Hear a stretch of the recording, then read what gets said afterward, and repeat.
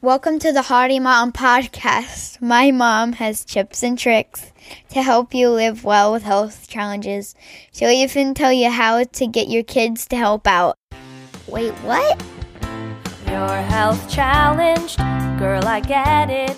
Feeling anxious, depressed, don't you sweat it. Hey, it's Jen. I am here on day 5 of our 30-day discussion about helping moms who cannot get out of bed or off the couch. Because when you're dealing with parenting and chronic illness, you're dealing with a lot. And so I'm a mom with 7 kids. They are 10 to 33. So I parented a group of older adults, and now I have 2 younger ones at home. So not only can I tell you what worked and what didn't for my older ones, but I do have the perspective of being a current parent of a young child because, man, have things changed. So things are not like they were in the 90s.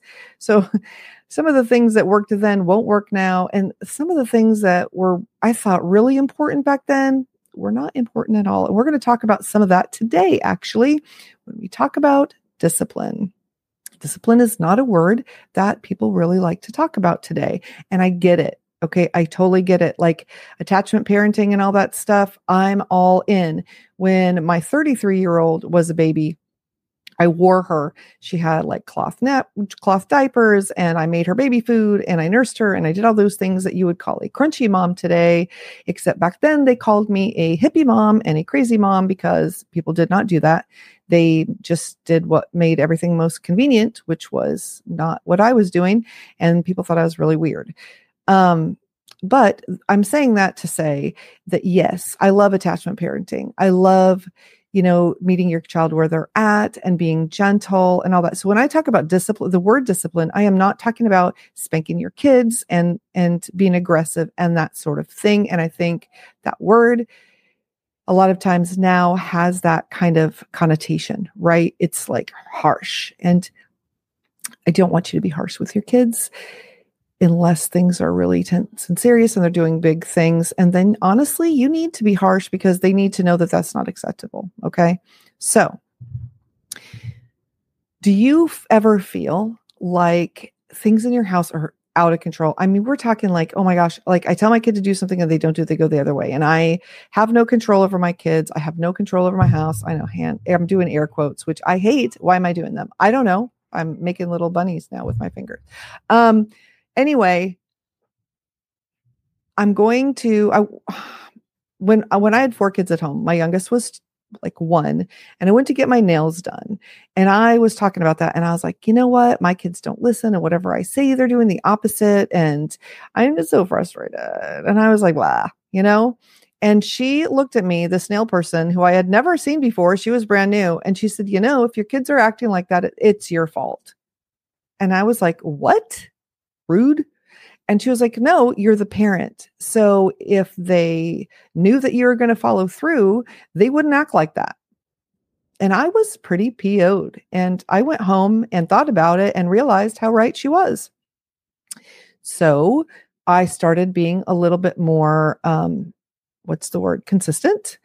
And then somebody else explained it to me like this. And I think this is so incredible. Okay. People go to Las Vegas and they play slot machines and they put in their quarter and they pull the handle. And do they win every time? No, they do not win every time, but they know there's a chance they could win big if they play often enough. So they might put in 5 quarters. They might put in 10 quarters. They might put in 50 quarters to get that one payout. What does that have to do with being a parent? Well, it has a lot to do with it because you, my dear, are a slot machine and your child is got an unlimited supply of quarters. So let's say you tell your child, tonight you're going to bed at 8:00. And at 8:00, you do not have them ready for bed. And then you're like, oh my gosh, I told you to get ready for bed. But you haven't done anything to follow through. Who is that on? It's on you. I hate to tell you, I do, but that's the thing. And so then what's going to happen? They get in their pajamas and then it's 8:20 and then they're thirsty and then they're hungry. And oh my gosh, they're so hungry. They might cry about it because they've learned that they can do all these things to get out of going to bed. The next thing you know, it is 9:15 or 9:30 when you've said they're going to bed at 8 and that kid is still not asleep. In fact, they might just be walking to bed or laying in bed or flopping in bed with the light on. You know the drill. Okay, so the next few nights you get them to bed at 8 and it's 8 o'clock and you've been whatever. But then the fourth night you get them to bed at 8 o'clock and while you're tucking them in, they say, I'm so hungry, and they start to cry. And then you're a good mom. And so that makes you feel bad because who wants their kid to go to bed hungry? But what I'm going to say is if your child was hungry and they knew they were going to bed at 8, they needed to eat before 8. And if you stop being a slot machine and you start following through, your child is going to start to behave better. And really, it's your behavior that's causing their behavior. Now, I'm going to put a pin in that. Because right now I'm going to put a little asterisk and I'm going to say, hey, I have got out of 7, 2 kids with special needs. If you've got a child with special needs and they have behavior issues, okay, this is not me guilting you and saying, oh, you're a horrible parent. No. In fact, even if your child does not have whatever, you're not a horrible parent. You're a great parent. You're the best parent you could be for your children. Okay. I'm just trying to help you because up until a few weeks ago, my husband and I have been banging our heads against the wall because we have children in our house, the last 2 young ones, that have not been listening and they're not going to bed on time and they're not doing school because we homeschool. They're not doing their school properly. Well, who are the teachers? We're the teachers. So if they're not doing their school properly, yeah, that's back on us. And we're the parents. And if they're not going to bed on time, that's on us. Now, if your kids are 16, 17, 18, bedtime is a whole other deal, but that's not what I'm talking about. I'm talking about younger kids. So I'm talking about having been there. In fact, I don't know about you, but in my house, it's kind of cyclical, okay, where I'm like, okay, I am a good parent and I am a parent who sees things through and we're going to have it run like clockwork. And it does. And people come over and they're like, wow, you're the greatest. And I'm like, aren't I?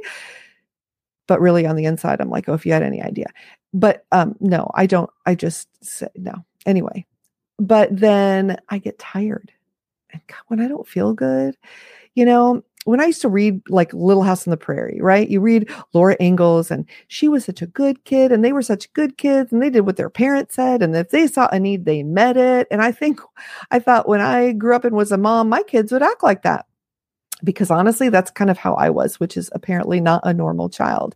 And they don't see a need and fill it because that's not their job. Their job is to be a kid and their main job is to play because that's how kids learn.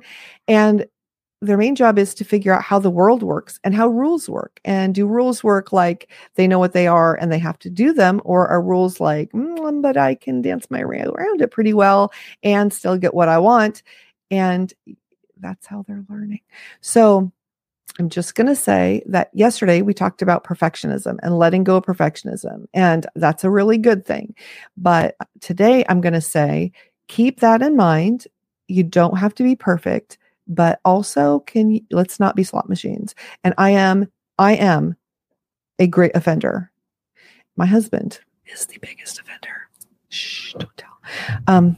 Because sometimes he is. Sometimes he's not, but that's what makes us slot machines, right? So anyway, if you cannot enforce things, don't say them. I think that's the big takeaway here. So when things are important to you and like bedtime, if you are like me and you can't sleep, I can't sleep until everyone's settled and rested and everything. And then I can relax and go to bed. Well, then it's important that my kids go to bed on time, which I hadn't been making them do. And now I am. And I'm going to bed a lot earlier because it's happening. So, join me in this. It's not easy. Parenting isn't easy. Our kids didn't each come with a little book that said, like Bobby Joe, and this is their guide to raising this child for the rest of their life. Right? Like how easy would that have been or something? There is no book that is perfect for every child. There's no whatever that's perfect for every child. But if you just do the couple of things that I'm talking about today, I'm telling you, it's going to be so much easier. So you want little Bobby Joe to go to bed at 8, you say it and you enforce it, and you either get up and make it happen, or have someone with you at 8 o'clock that will. Or you can use what we used to call back in the day bribery, and now they call encouragement or whatever. There's all kinds of fancy words about this. And say, hey, little Bobby Joe, if you get yourself to bed tonight by 8 o'clock, then tomorrow morning you can XYZ. What does Bobby Joe like? Does maybe 15 minutes of a tablet or whatever that doesn't normally happen in the morning? I don't know. Maybe a piece of Halloween candy. Should we be encouraging candy in the morning? Well, I sometimes do. Yes, because sometimes that's what needs to happen. If you're not a home that does sugar or candy, then find something else. But you see what I'm saying? So either you enforce it, give them a motivation to enforce it, or let it go. Those are your options, because telling them over and over that they have to do something and you not enforcing it is making them learn that they don't have to listen to you. Those are harsh words. I know. They were harsh when I remembered them, and I remembered how badly I've been doing with enforcing things at home. So that's why I wanted to talk about it, because it's fresh in my mind and it's something I've done, and I'm not pointing fingers. I'm just saying, sweetheart, we are all in this together. Yeah. And it's hard. So how do you handle discipline? How do you handle enforcing things? Are you a slot machine? Have you ever been one? Let me know. You can either email me, contact@hardymom.com, or you can go to the website, hardymom.com/contact, and leave me a message there. Either way works for me, because I love hearing from you, and I answer every one of your messages myself, because I love you and you're amazing and very special. And I know it's tough, but you can do it. Okay? You've got this. You really do. And we're going to get through it together. So thank you so much for listening. And I cannot wait to talk to you tomorrow. And tomorrow, what are we going to talk about? That's a good question. Oh, we're going to talk about you and one little thing you can do that's going to make you smile every single day. So there we go. Everybody needs another smile, don't they? Because I don't know about you, but life can get pretty serious. So have a wonderful night, and we'll talk tomorrow. Yeah, I'm here for you.